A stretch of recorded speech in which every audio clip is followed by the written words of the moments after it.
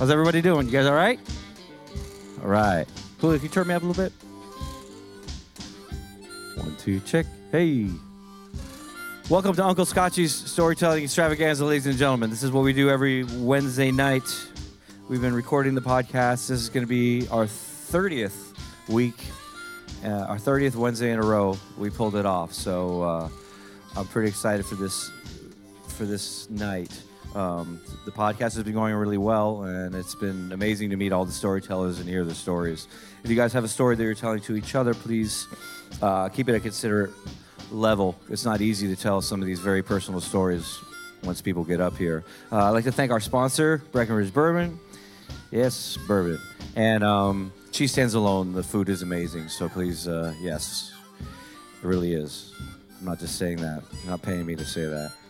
But let's get this going. We got 4 storytellers again tonight. We actually might have a special guest come in to do a 5th as well. So let's get this rolling right now. I'm excited to hear this guy's story. Ladies and gentlemen, coming up on the stage now, Mr. Alex Tarnow. Come on out, buddy.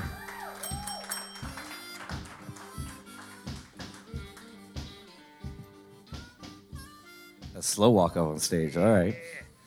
It's because I'm a fat guy, dude. It's the only reason why it's a slow walk. So I'm going to jump right into it.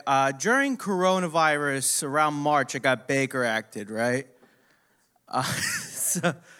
Yeah. Anyone know what Baker Act is? Yes, okay. Has anyone been Baker acted here? No? All right, only one. That's fine. That's fine. It's okay. So imagine this. This has actually scientifically been proven that it takes about 3 days without sleep to completely lose your mind. You're legally considered insane. I went 5 days without sleep. So that's already an insane amount of time to go without any sleep. And the whole time while I was doing this, I was also trying to figure out how to bring our economy back, right? I was doing shit like growing plants, trying to figure out how to market businesses. I would do this shit on my stories where I would take a photo of a local business that was open because so many people were afraid to leave their house. I'd be like, extra, read all about it. Local business is coming through. And I was just up all the fucking time, right? And eventually my parents were like, man, there's something wrong with this kid. There's something fucking wrong with this kid. And I was like, you know what? I'll prove to you that there's nothing wrong with me, and I will go into the hospital myself. So I'm setting myself up for failure almost immediately, right? And I go to Baptist Hospital, and at this point in time, right, I guess there was a couple screws loose, I was losing my shit a little bit. But I was pretty charming with, the nurses and some of the doctors, and they, took my blood. They took, my levels and shit like that. This kid's gonna have a fucking heart attack. Holy shit. They took my piss. My piss was brown. If that tells you how much I was taking as far as water goes, right? And I'm making the nurse that I'm talking to laugh, this Jamaican guy. And I make a joke about killing my parents. That he enjoyed a lot, right? But the doctor behind him was like, nah, son, we got to Baker Act this fool. So, yeah, that's another thing too. If you're ever in a hospital, right, regularly, if you go I want to kill or I want to kill myself, they're gonna Baker Act you, whether you're a patient or not. It's an actual fucking thing. I didn't know that. I don't know. I'm a comedian. I don't know when to shut the fuck up. You know what's fucked up? The piss that I took, right? No one even tested that, and it was brown, and it was just sitting in the corner. I'm like, no one's gonna look at that? No one's gonna put it through a machine and be like, oh yeah, liver failure, or something for me, So anyway, they did the diagnosis of me being okay, we gotta institutionalize this kid around 6 p.m. I didn't know about it at all because they don't tell you, hey, we're going to send you to a loony bin for a bit.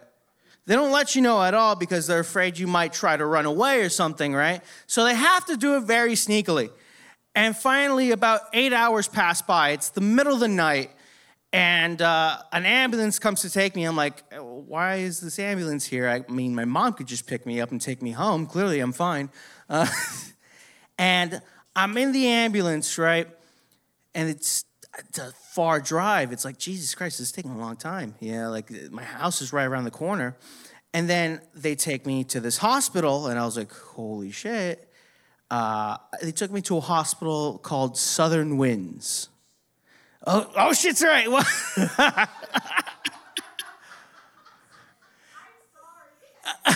Well, do you know about Southern Winds? It's awful, right? It's dog shit. It's horrible. I gotta say this first. I don't speak any Spanish, right? And every single employee that was working the night shift only spoke Spanish. And were completely fucking rude, right? So I go in there and I take off, the lady makes me take off all my clothes, and I'm in front of her with, not much really going on down there. And it's kind of weird and embarrassing. I'm in the room, and they keep me there for a while. I keep trying to cross the line of the door because you're not allowed to leave your fucking room. So this is what I'm looking at, by the way, from across the doorway because the doors are open. There's these two old Cuban men that are simultaneously taking turns taking pisses on each other, right?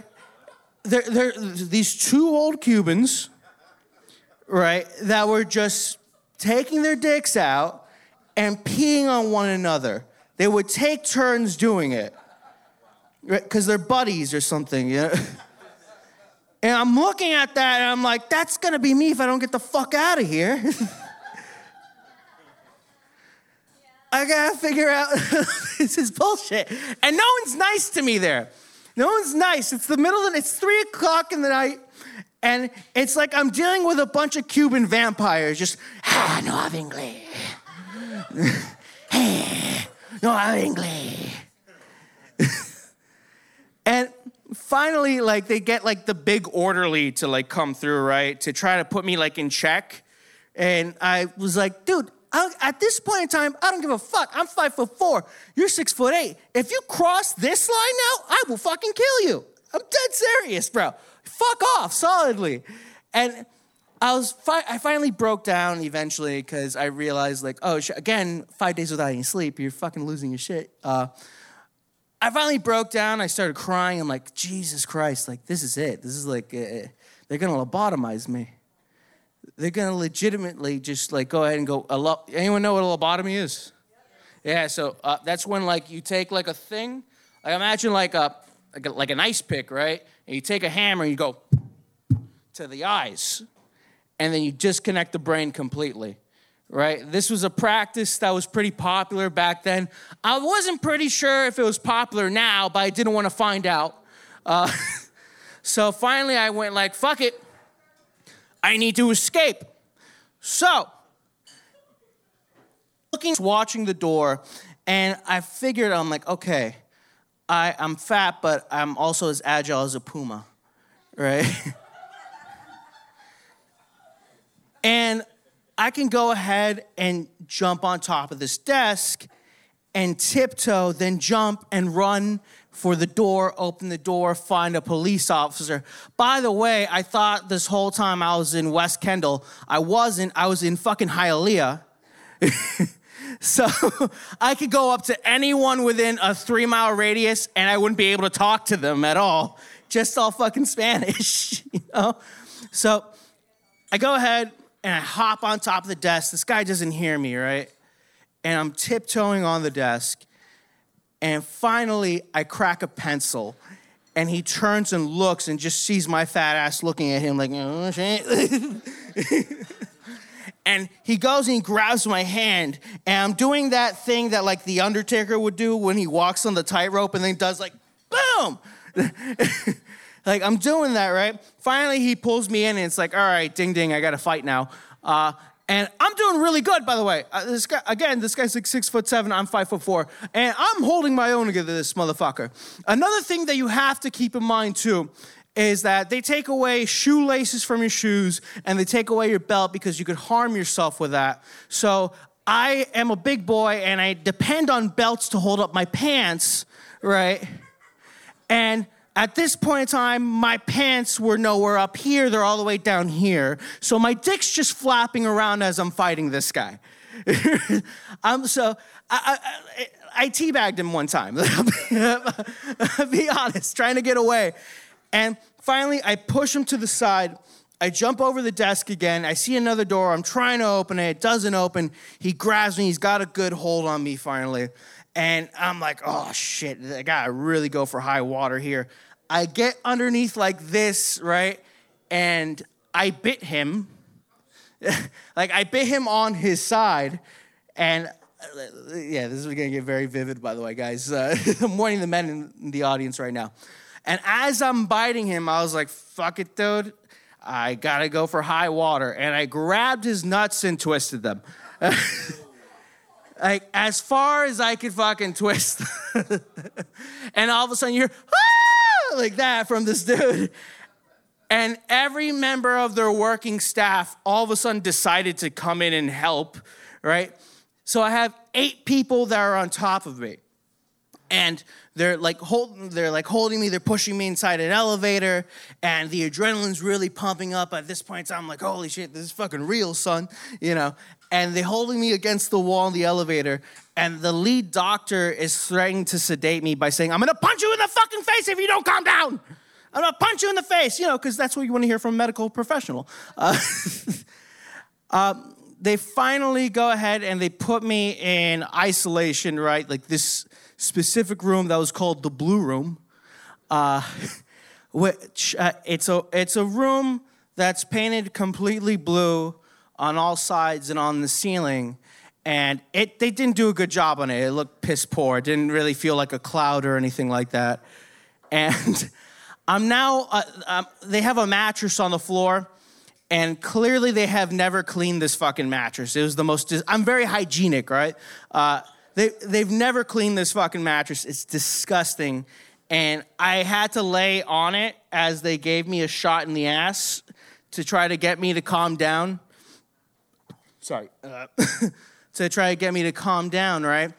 And I still didn't go out, guys. I still didn't fall asleep. Imagine, that's the good night shot that people give you, right?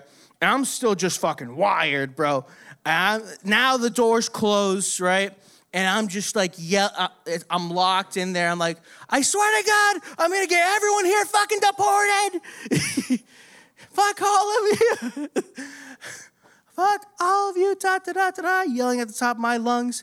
And then, like, finally someone came in and goes, if you calm down, like in Spanish, something like, calm down, yeah. And I go, fine, but you're a fucking asshole, right? And I'm there, and then finally, like, I'm there for hours, and I'm dehydrated. You talked about the pee earlier, you know, completely like brown. Dehydrated. And now I'm really fucking dehydrated to the point where I'm like, dude, I think I might actually like die right now. What the fuck? So it's about 11 a.m. the next morning, and they've completely forgotten I was in there, by the way. And finally, I'm like begging like for like water, like please give me water. I think I might actually die, you know. And this is now 6 days without sleep. And finally, I hear a knock at the door. And this guy that is there, right, is like their gold star dude. Like the guy that like they depend on, you know what I mean? They're really good worker. And he goes, hey man, understand this, dude. If you try to bite me, if you try to twist my nuts, I am going to hurt you. I'm going to fuck you up. I don't give a fuck. And I go, are you an American citizen? Yeah. Do you speak perfect English? Yeah. Come in here, I will not harm you. So he comes in, and he's thinking it's going to be some giant fucking guy, and he sees me, he's like, what the fuck is wrong with you people? Like, Jesus Christ. And he takes me to the room where I stay for the next 5 days, right? And it's from there, it becomes kind of like a fun story and a lighthearted story. Because I was actually, once I was able to sleep finally, right? Everything just went back to normal. Like, holy shit, I'm a person. I know who I am, yada. And I'm surrounded by real fucking crazy people and people that want to kill themselves and people who are sad. So that period of time that I was there for 5 days, I was able to like talk to like people my age, young kids, and make them feel better and be like, dude, yeah, you could change this about your life. You could do this, you could do that. I really felt like almost like top dog on campus, right? Because I was the least crazy out of all of them and the least depressed. I had such a sunny disposition in comparison to everyone else. And that's another thing too, man. They were supposed to like put me with like someone else when I first got there, right? Instead, they put me with my bunkmate, I guess is what you call it there, was like bigger than the guy I fought, like 7 foot something, and we became buddies, right? So I just looked like a little Al Capone with this big Shaquille O'Neal bodyguard, right? And it genuinely like was a pretty like reasonable period of time of my life where I look back on it now and I go, fuck, okay. I needed that, right? I needed that to like fucking straighten me out and to also help out the people I'm still in contact with today, and their lives are better now because I got put in a mental institution. So guys, if you ever want to go to a mental institution, make other lives better. I recommend it. Anyway, all right, well, that's pretty much it. Yeah. Have a good night, guys. Alex Tarnow, ladies and gentlemen. Alex Tarnow. That story was crazy. Seriously, give it up for Alex again. That couldn't have been easy to tell. Hey, did you make friends with the guy that you grabbed his balls? Or that's one of your friends too now? No? Old Twisty, huh? Oh, yeah. Sorry. Our next storyteller, she hit me up, and it's her first time telling the story, ladies and gentlemen. She's a little nervous. Seems like a great person. I know a little bit about what the story is about, and it kind of feeds in nicely from the last one. And I'm really excited to hear this next story, ladies and gentlemen. Miss Mireya Alfonso.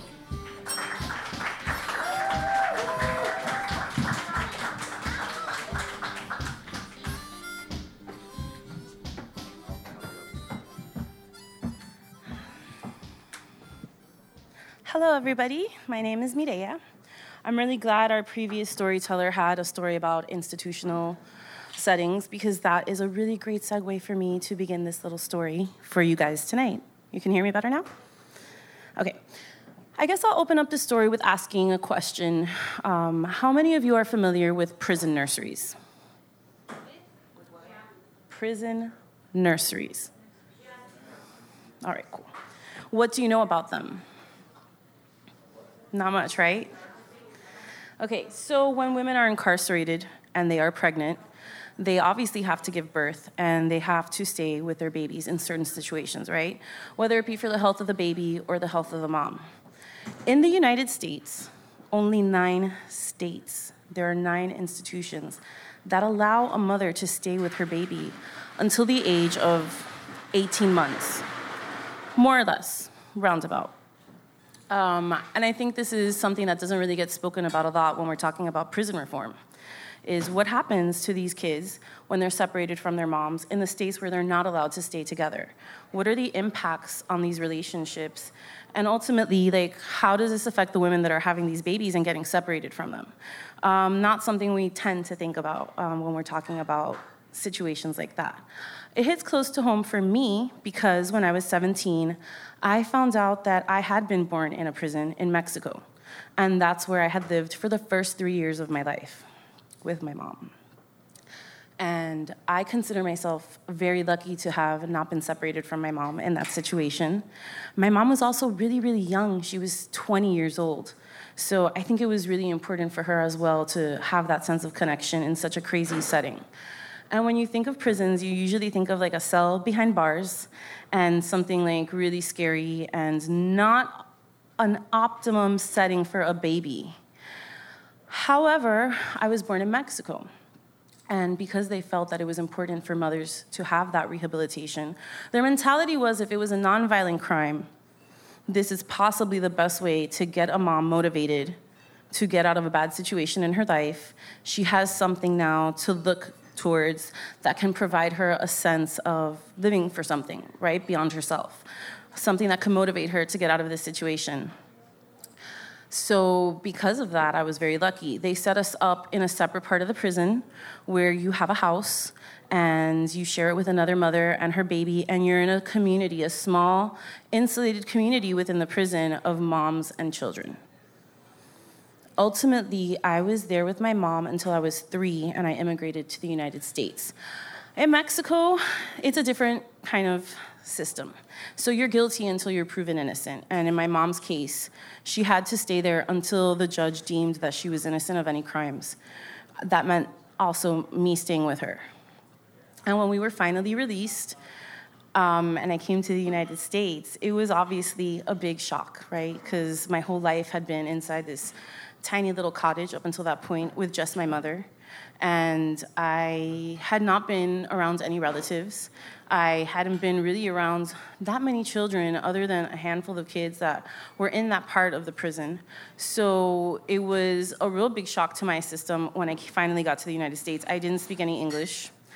I had no idea what was going on at first. It was really overwhelming, but I was really lucky that I landed with my family, right? And so it was a nice little insulated situation again, where I was able to kind of reintegrate with my mom into society.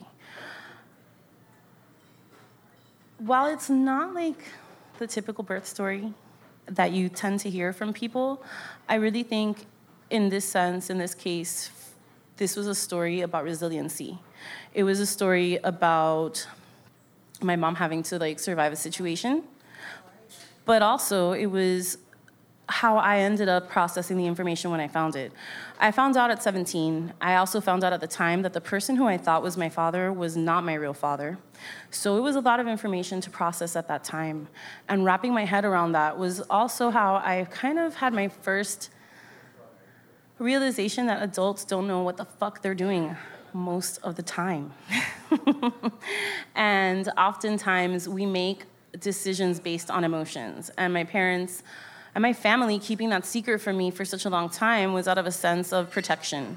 But ultimately, it just created another sense of betrayal, because now I'm having to look at the people closest to me and wondering, you guys knew all along and nobody told me. And all this time I thought this person was my father and that I had this really idyllic childhood. And in fact, it just turned everything on its head, But out of that, instead of becoming a really bitter teenager with my parents, even in that moment, I knew that what they were doing had been for my best interest. They were trying to create a sense of normalcy for me in my childhood. And they've probably, at the time, felt you can't tell a little kid, this is where you were born, these are the situations that brought us to this moment. But ultimately, I don't regret how it played out. I've never held it against my parents that they kept such a big secret from me. And in the end, it just made me feel more connected to my mom, because I had to really put myself outside of my own feelings to really recognize what a monumental sacrifice it was for her to have a child in prison and create this bubble of normalcy for me during those 3 years, right? That is not something that's easy for anybody, I think, to wrap their head around, especially at such a young age. And finding all of that out just really made my respect for her go up. It also created in me a strong sense of independence, and I'm obviously a staunch feminist as a result. I yeah, for sure. In the most difficult moments, even in my own life, it's about self-reliance, right? It's about knowing when you have to pick yourself up, cut your losses, and move forward and grow from that experience. And this was an experience about growth, not just for me, but also for my parents, because they had to realize that I was an adult that was ready to absorb this information. And all of that really ended up bringing us closer together as adults.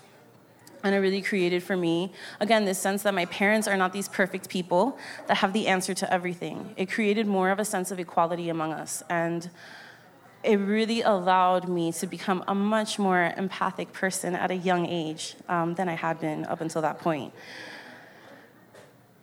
I just want to thank everybody for giving me a few minutes to share that story.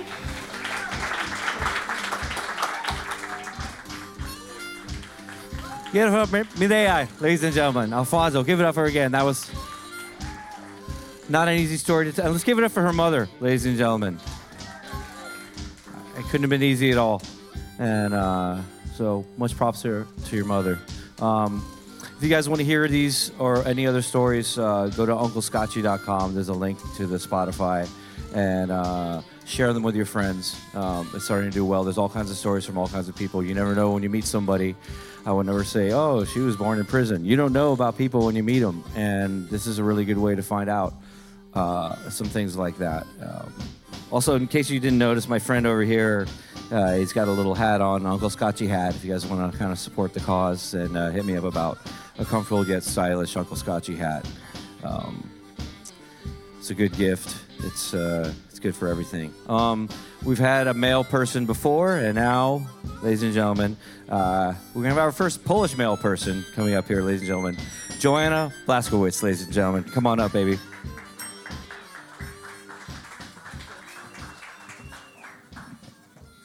Hey, guys.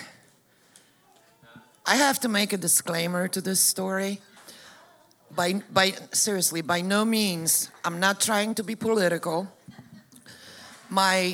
Whatever I'm going to tell you, those are not my opinions. Those are my literal experiences. So please don't take it as I'm trying to, be political, like I said. So I was born and raised in Poland. I was born in 1968, which, there you go, now I just gave my age away. At the time when I was growing up, Poland was kind of mixed up. It was communism, socialism. It depends where you look. You Google, some sources will tell you it was socialism, some sources will tell you what was communism. What I'm going to tell you was, it sucked, basically. Well, it sucked now, I see it that way, because when I was growing up, we didn't know any better, so we were doing our thing. We grew up as kids, our parents partied, we used to drink vodka, I mean, not us as kids, but our parents. There was a lot of parties going on, and, everybody was getting on, but we really didn't know anything about what was going on in the world, because we were so suppressed. We were just not allowed to be involved in anything that was going on the other side. Okay? As the time went on, the world changed, the politics changed, there was information leaking in. I remember my family getting together for a party, of course, with bottles of vodka, sitting with the radio, listening to what was called Radio Free Europe. And they were talking about what was going on in the West and stuff, and they were like, yeah, we have to do this, yeah, this is all bullshit, whatever's going on here. But nobody could do anything about it. We had 2 TV channels. It was all political, except for like kids' cartoons, whatever, we did have cartoons. When I was a teenager, we did get some movies, like we were allowed to see Kojak. Anybody remembers Kojak? Columbo. I don't know, there was a show called Space 1999, which we all loved it. I just watched it on Netflix. It was like, oh my God, my childhood, there it is. There is Commander, there is Helena, But we didn't really have any access to like the Western world. Then we started getting stories of people trying to escape, which meant usually people were escaping to Germany.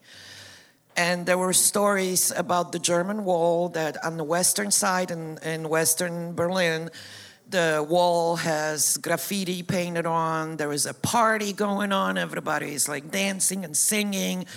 On the eastern side, there is a barbed wire. There are soldiers with Kalashnikovs or whatever, AKs-47, standing just waiting for somebody trying to get under. Or some people were actually trying to get over in the freaking hot air balloons. Can you believe that? But it's true. They really tried. As a matter of fact, I don't know if you guys know this, Donald Trump's first wife, Ivana Trump, I think he was from Czechoslovakia. She escaped. She was a skier. She was an Olympic skier. That's how she escaped Czechoslovakia. She skied through the mountains to Austria. Seriously. No, it's true. It's really true. Anybody would just do anything to get the fuck out of there, okay? But you know, so but as a kid, you know, you have your parents, you have your parties, you have your family. Like, what else do you need? Then as a teenager, you know, it was a very gray society. There was no colors. We all lived in buildings. I don't know if any of you ever saw the Chernobyl series. There were like blocks, and yeah, we all kind of lived in those 2 bedrooms, little houses, not houses, like buildings, apartments. We made our own colors. But like I said, as the time kept going on, we got more and more information, and you guys were gods. You, I mean Americans. America was the God we all worshipped. Now, Poland's a very Catholic country, so that didn't go very well with the Catholic Church, with the priest. But, you know, no. It was kind of like, I guess like what Islam countries feel now, like America is bad. That's what they were telling us. No, you don't want to look there, you don't want to go there, no, it's so bad. But everybody's dream was to get out and to go to America. Of course, that was totally, virtually impossible for anybody. Well, guess who got out?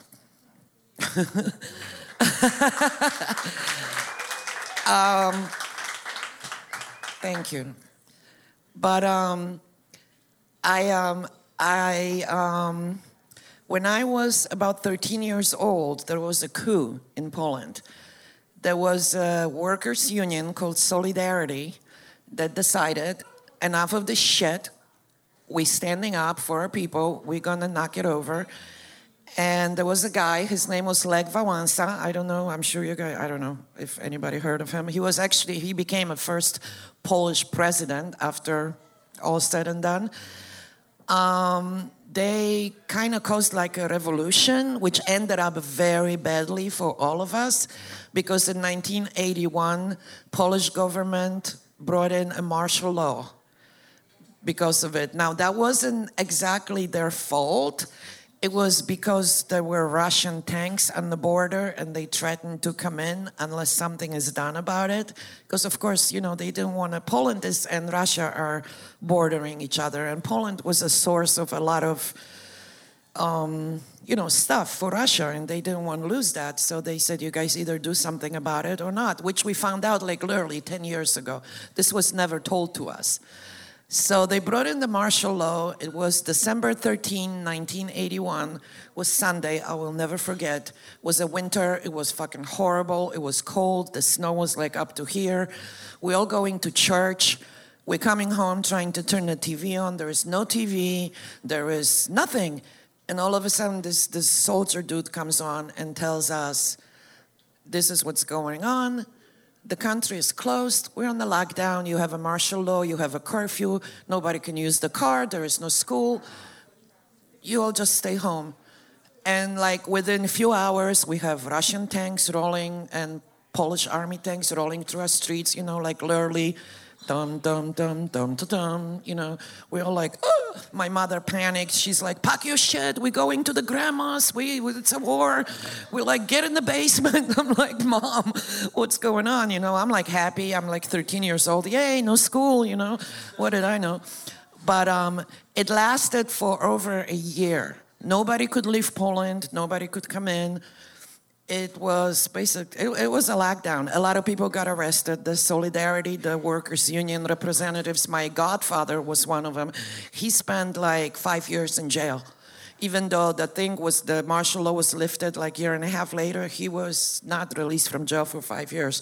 So it was bad. I mean, we were terrified. We really were. It was creepy.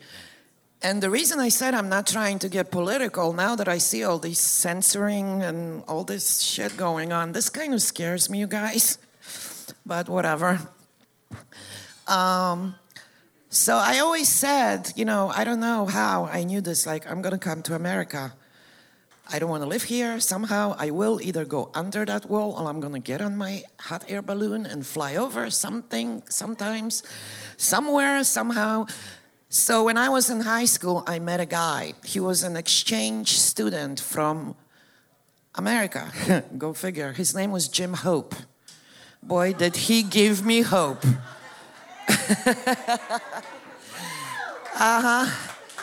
He looked just like John Lennon.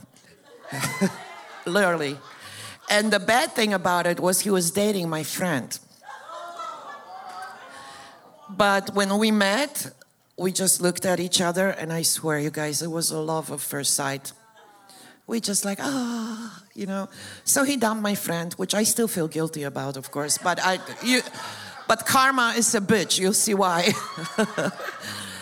And we started dating, and he was studying a history of Eastern Europe. He was a student of Washington University, and he was in Poland for a year, and we spent every waking moment together. We were inseparable. He was spending every moment he could with my family. We thought in Polish, which he kind of knew a little bit, with the really funny accent, like what I have now in English. He had that in Polish. And, like I said, love at first sight, sex was great. I never had a sex with American. I mean, I was like, wow, this is really great. He was uncircumcised. I've never seen that before. I mean, it's true. It's the story. I was like, what is that? Where is it? Where is it? He's like, oh, where's what? But so we got engaged. We got engaged. But of course, because it was impossible, virtually impossible, to get a visa to America, his parents had to sponsor me, which they did. So Jim came back to America, finished his last year. He was going to Yale after that. He was a really smart guy. I was still in high school. I was ready to go, like right then and there, but my mother said, no, you need to graduate high school. Thank God she did that. Because, of course, mothers, they know better. So he came back. Then he came back to the States. Then he came back to Poland. It was kind of like back and forth. Anyway, so his parents sponsored me. And we were on the phone all the time. Oh, my God, it was a love story of a century, you guys. Like, literally. I can't even, I was so sure my future was set. I didn't apply to any colleges, of course. All my friends did. Supposedly I was smart, but I was like, screw that. I'm going to America. I'm going to be married. I'm going to be Mrs. Hope. So I did get the visa, actually, because I lied. I told them that I applied for university and I was going to study biology, and this was just a vacation. And since his parents put in their 2 cents, we're paying for her trip, she's going to stay with us, which was all true, they were like, okay, you can go. I'm like, oh, I can go. Oh my gosh, I can go.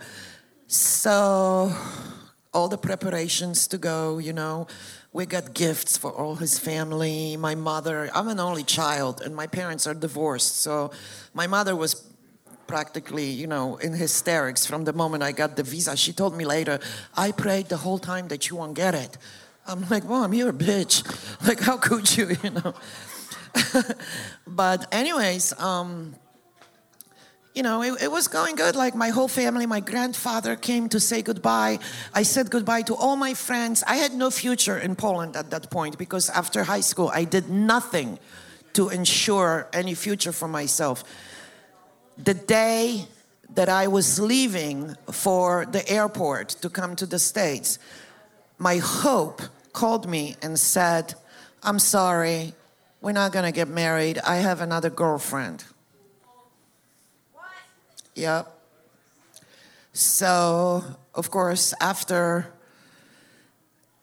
full of profanities that, every bad word that I could ever manage, I hung up the phone. I went into my parents' room, which was full of people, neighbors, family, saying goodbye to me because we were leaving in like a few hours to take me to the airport. I poured myself a big, tall glass of vodka and drank it. And that's when the shit really hit the fan. My mother's like... My mother's like unpacking my shit. I'm packing it back. She's like, you're not going. Yes, I am. You're not going. Yes, I am. So my mother called him and like, you motherfucker, what's wrong with you? Blah, blah. And he, yeah, I know, right? I know, Mom was awesome. But no, he said, he's like, no, I want you to come. I want you to come. I want you to come for vacation. We're just not going to get married. I'm sorry. I fell in love with this girl. And I still want you to come. So I did. I was like, you know what? If nothing comes out of it, I'm coming. Out of this situation, at least I get a vacation, right? In America. And I landed in New York. And when I saw the New York skyline, you guys, I cried.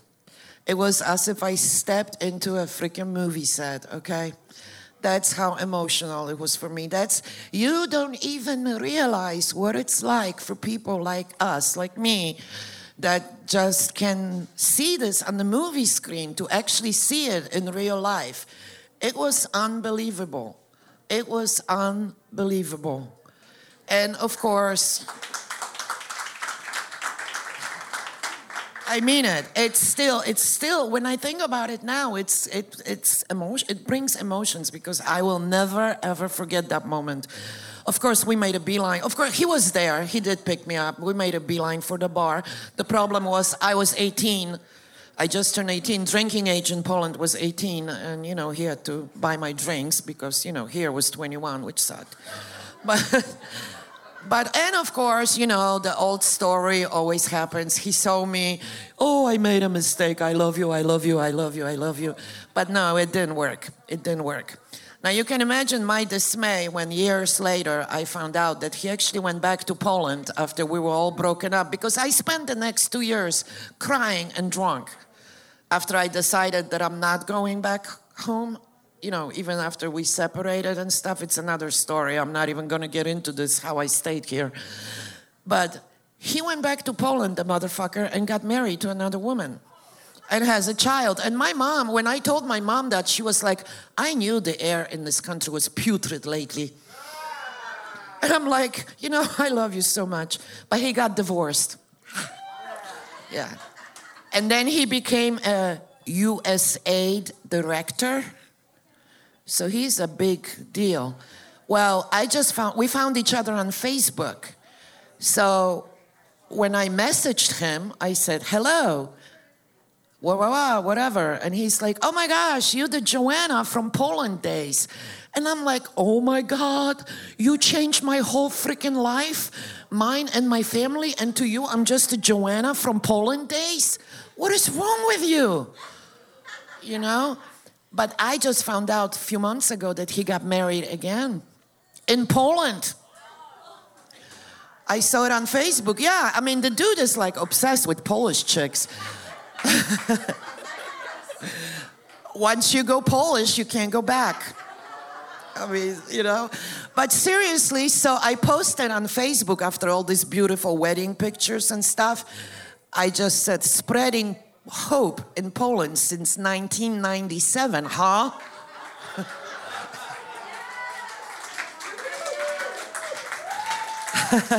He blocked me. He blocked me. Anyways, so here I am, 33 years later. I work for the United States Postal Service. I have a son, not by him. And you guys have been great. Thank you so much for letting me get this off my chest. Yes. Great job, baby. Great job. Give it up for Joanna, ladies and gentlemen. Hope springs eternal, doesn't it? I appreciate your engagement and everything, and thanks to Bar Nancy for having us and making this happen. We've been doing this since September. Before September, we did the podcast starting in September, so thank you to Ben. It's thinned out a little bit. The hardcore storyteller fans are here. Thanks, you guys, for coming out. I really appreciate a lot. Let's give it up for all our storytellers tonight, ladies and gentlemen. We don't all get flowers, but sometimes it happens. This one reached out to me, and I know what her story's about, and I'm stoked to hear it, and it's going to be awesome. So, ladies and gentlemen, Miss Sharon Pfeiffer.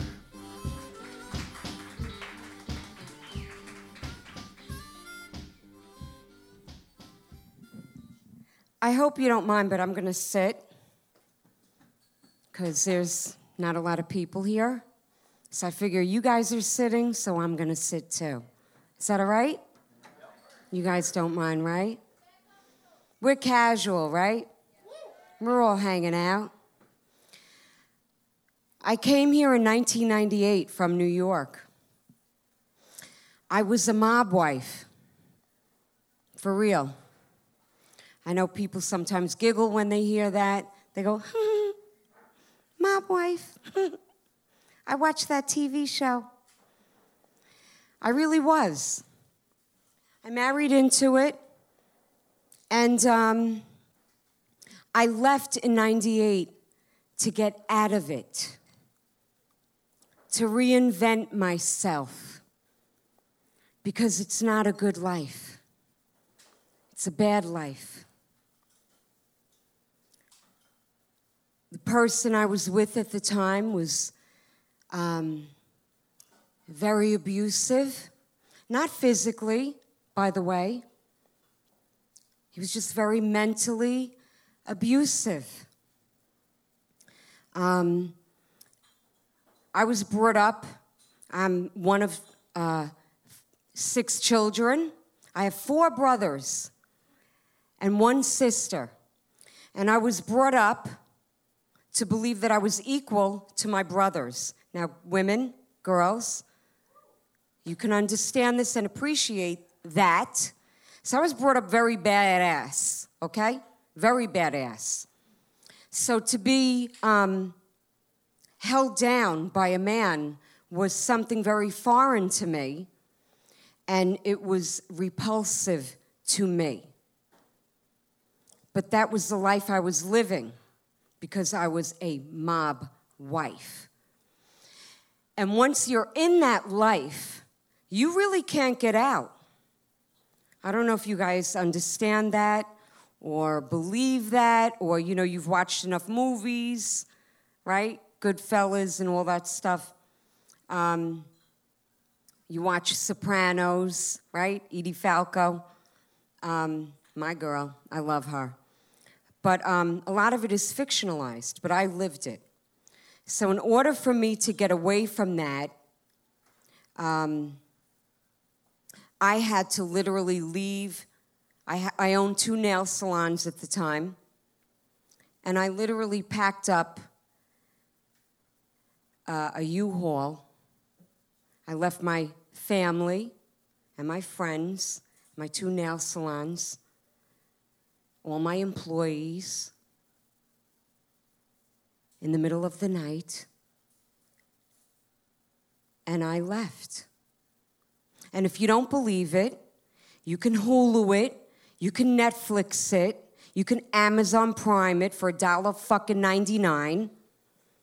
I Married a Mobster, Discovery Channel, Season 2, Episode 3, Sharon McDonald. I know, Irish, right? You're like, what? Sharon McDonald? I thought it was going to be Sharon Bada Bing Bada Boom. No. Sharon McDonald, Season 2, Episode 3, The Rule Breaker. Look it up. That's me. Really happened. And you'll see that I'm not lying to you guys. I'm telling you the truth. But I did. I left in the middle of the night. U-Haul truck. And I came down here to reinvent myself.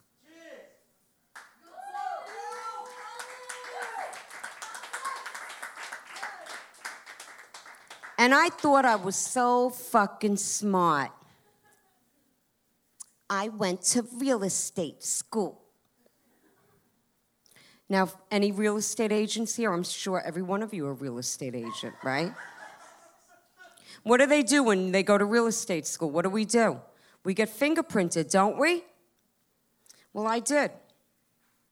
And I'm sitting in real estate school like a little, I'm going to be a real estate agent. So excited. And I get a text. Not a text, because that's not what we had. I forget what it was. My beeper. My beeper. Because it was 1998, people. And he was out in the parking lot. True story. He followed me down here. Anyway, I'm going to move a little forward. I ended up getting a lifetime restraining order against that person. Now, you can look that up, too. There aren't many lifetime restraining orders handed out. Most women get 60-day, 90-day, 1 year, whatever. I have a lifetime restraining order against that person. And I decided there and then that I was going to reinvent myself. I was going to do what I wanted to do since I'm a little girl. I was going to become an actor. I always wanted to act. I always want to be an actress since I'm little. Well, in between all of that, I ended up meeting someone. I got remarried. Shorty 240, I call him. We're divorced now, whatever. That's the Florida thing to do, right? Come down from another state, you find somebody, then you get married, you get divorced, whatever. Anyway, right? Whatever. Anyway, what I'm really here to tell you guys about is one of the greatest auditions that has ever happened. Ladies, I want you to listen to this. I don't care how old you are. You're in your 20s, you're in your 30s, you're in your 40s. I'm pushing 60. I'm a grandmother. Yeah, whatever. Whatever. There was a movie that was filmed here a couple of years ago. Are any of you familiar with Harmony Korine? Spring Breakers, Gummo, The Kids. Any of you? He's a cult classic director. He's a world-famous artist. He's a savant. He's amazing. He's incredible. I didn't know who the fuck he was. I didn't. I'm proud, not proud to admit that, but, I'm from Long Island. I didn't know who he was, okay? Anyway, my agent says to me, Sharon, there's a movie going to be filming here. I'm going to send you out on this audition. I said, okay. He says, you're going to go and be the drug counselor. I said, okay. I went for the drug counselor. Then he calls him up. He says, okay, now we're going to send you for the lawyer. Okay, I went for that audition. Then he sends me for this next audition. I went for that audition. Then he calls him up and says, Sharon, you're going to go for the prostitute. Ay, what the fuck? I went for... Now, by the way, I'm a SAG actor, Screen Actors Guild actor. Blah, blah, blah. I'm sure you're all looking at me going, all right, who cares? Anyway, I go for this prostitute scene audition, and I walk in. There is 100 other actresses there. Anybody here that's like in their 20s? Can you girls raise your hands? Anybody? Anybody? I can't really see you, but if there is, well, fuck you. You young little fucker. I walk into this audition room, this audition, casting place. I don't know why my agent sent me here to audition. All these women were 20-year-old Playboy bunnies, Victoria's Secret models. One was more stunning than the other. Now, don't get me wrong. I know I'm okay for my age. I look okay. I'm proud of myself. I'm not beating myself up. But these girls were stunning. I walked in. I looked around. I got my phone out. I said, Marty, are you fucking kidding me? Why? Why did you send me here? He goes, Sharon, just... I said, no, I'm leaving. He said, Sharon, you drove all the way to Miami. I live in Boca, by the way. Can you tell?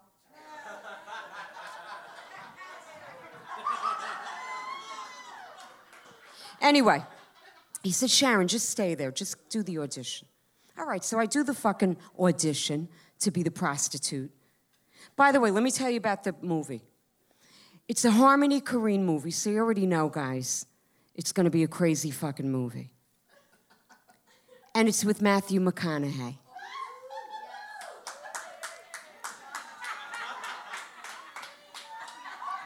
So he says, Sharon, just stay. I said, all right, I'll stay.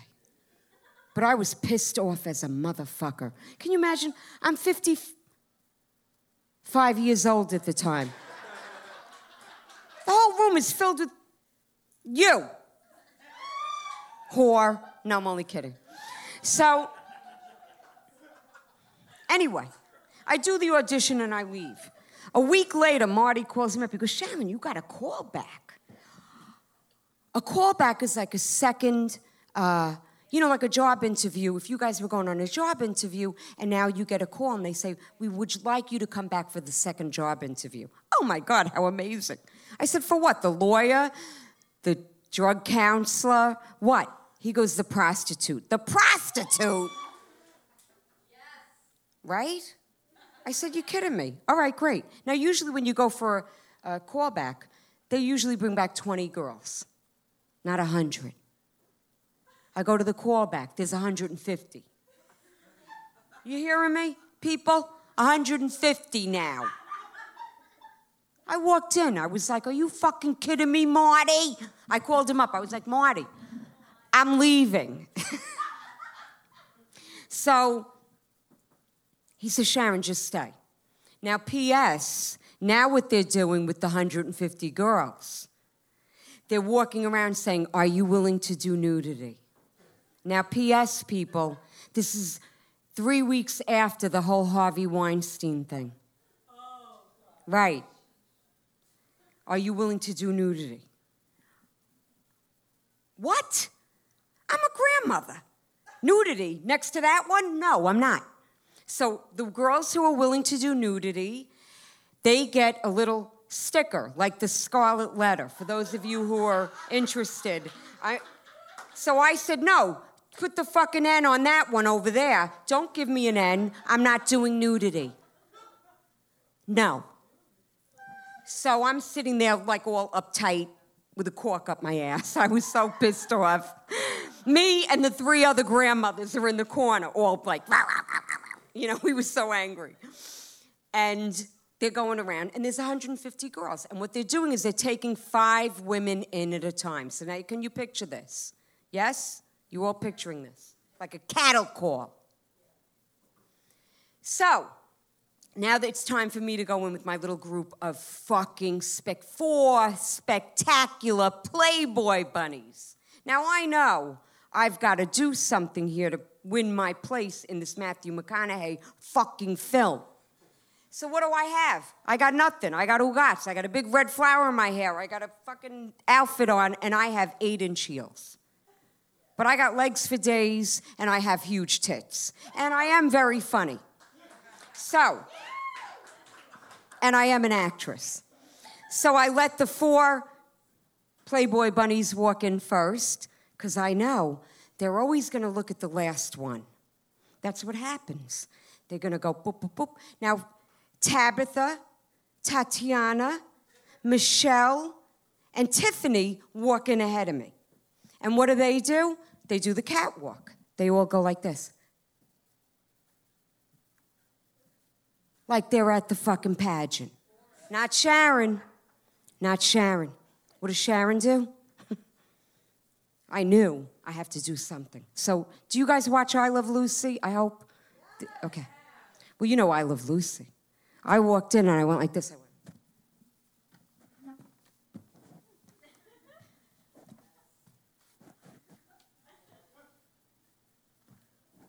Now, I I have a halter dress on. Halter. So what I did, I went like that. That's what I did. The guy on the couch started laughing. Who's the guy on the couch? Harmony Korine. Now, I didn't know that was Harmony Korine because I don't know who the fuck Harmony Korine is. And thank God I didn't know it was Harmony Korine because if I had, I probably wouldn't have done it, right? I would have been scared. So now they ask us to do, say our name and do a 360. So Tiffany, Michelle, Tatiana, and the other Kamasikama, whatever the fuck her name was, they're all doing, you know, whatever they do. I can't even walk in these shoes. So they do their thing, and what do? One of these. I just do this thing.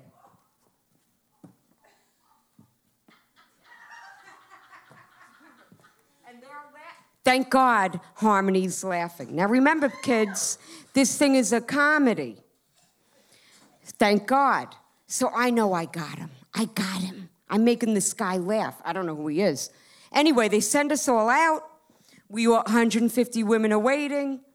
And the casting director comes out and says, if we call your name, please stay. And if we don't, you can leave.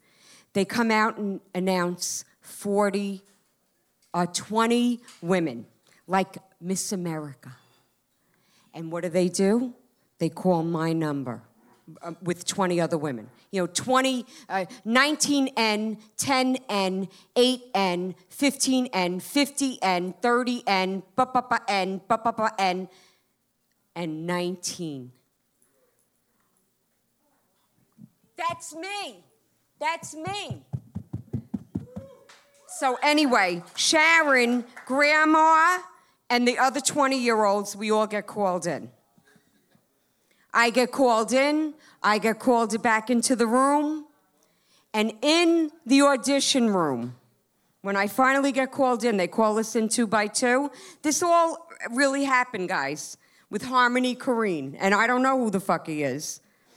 And I walk in, and now I'm looking right at the guy. I'll pretend you are him. And as soon as I walked in, he goes, I don't want you for this part. I said, what? He goes, I don't want you for this part. I go, then what the fuck am I doing here? And that was just the New York in me, because I was like, why am I here? And he goes, I want you for another scene, but can you do nudity? Here we go. Here we go with the nudity. I said, you got all these other girls to do the nudity. I'm not, I don't have an N. I don't want to do nudity. But in my head, girls, I'm thinking, it's Matthew McConaughey. Shut up. Stop being so stupid. It's Matthew McConaughey. So he says, shut up. He says to me, don't say no yet. Can I explain the scene to you before you say no to me? I said, yeah, give it your best shot. I was so annoyed because I'm thinking, Harvey Weinstein, and this guy's trying to tell me to be nude, and I already said don't be nude. And he goes, it's you and Matthew McConaughey, and you're in a bar. And it's quick shots. And then you two end up in the bathroom and you're fucking each other. Right? So I'm like, in my head, I'm thinking, yeah, that sounds good. But as an actor, I'm like, fuck that. Fuck that. Because that is not good for an actor. Because there's no dialogue. And all I am is the whore fucking Matthew McConaughey. But, and this is all going really fast, guys. I'm thinking really fast. I'm like, Sharon, don't ruin it for yourself. Don't sabotage it. But you got to think fast. So I go like this. I go, I'll tell you what. If you give me dialogue, Joanna, I will maybe think about it. So he starts laughing, Harmony Korine, by the way. And he jumps up and he goes, If you wear that flower, by the way, I had this big giant red flower in my hair, and that dress, and those 8-inch heels, and everything, just the way you look right now, and you show up to set just like that, I guarantee you, you will have dialogue. Now, are there any actors here in the house? Anybody? Anybody here? Okay, then you understand, you in the corner, that what I just negotiated with Harmony Korine, a SAG-AFTRA feature film with Matthew McConaughey, getting fucked by Matthew McConaughey in a feature film, was huge for an actress. By the way, that scene was written for a 20-year-old Latina girl with thick thighs that had no dialogue. So the girl behind the camera, the casting director, is looking like this. And I'm like, now my legs started to shake. Now I was like, oh my God, I'm negotiating something here that what? Yeah, let it go. So I was like, should I have my people call your people? And he was like, yeah.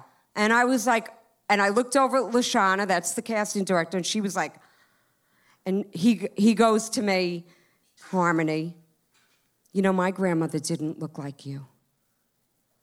And I said, oh, I didn't even tell you guys this. I said, you know, I don't want to be nude. I have a grandson that's going to watch this one day. And that's why I was like really adamant about not being nude. And he said, my grandmother didn't look like you. And Lashana screams out from behind the camera, I'm a grandmother. And I said, my grandmother didn't look like me either.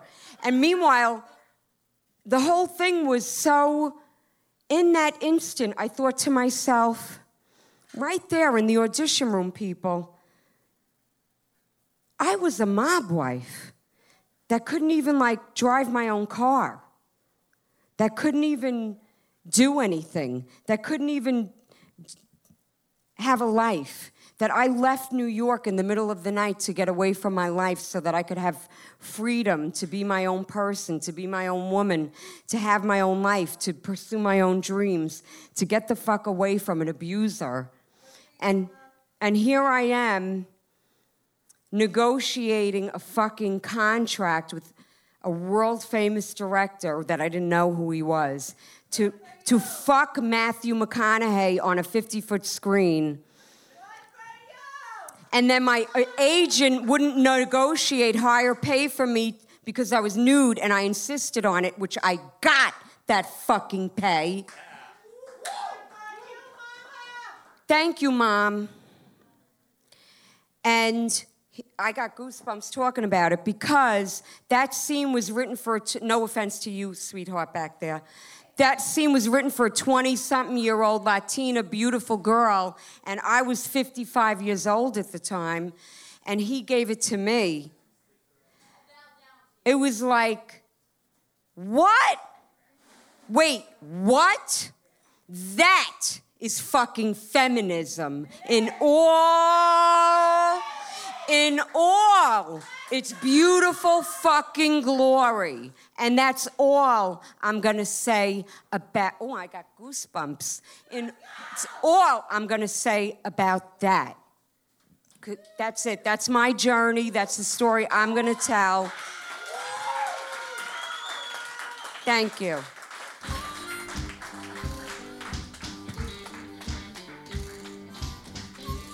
Ladies and gentlemen, that was fucking badass.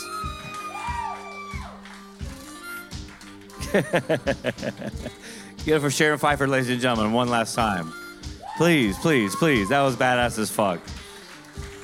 I'm gonna re-listen to that too and get inspired before I have to do some shit that I gotta do. Like if I gotta do some shit this hard, I'm gonna listen to Sharon's story on my podcast and listen to it. Thanks again for being here tonight, ladies and gentlemen. Get it for Joanna, ladies and gentlemen, too. She got flowers. You should give her half your flowers. You should split the flowers up, ladies and gentlemen. We got some cool storytellers next week too. I'm telling one as well. Thanks for everybody here. Thanks for hanging out, and I appreciate you. I appreciate everybody that's coming over here, whether you listen to the podcast or not. And It's just cool to hear these little surprises. Oh, shit. What's up, Janet?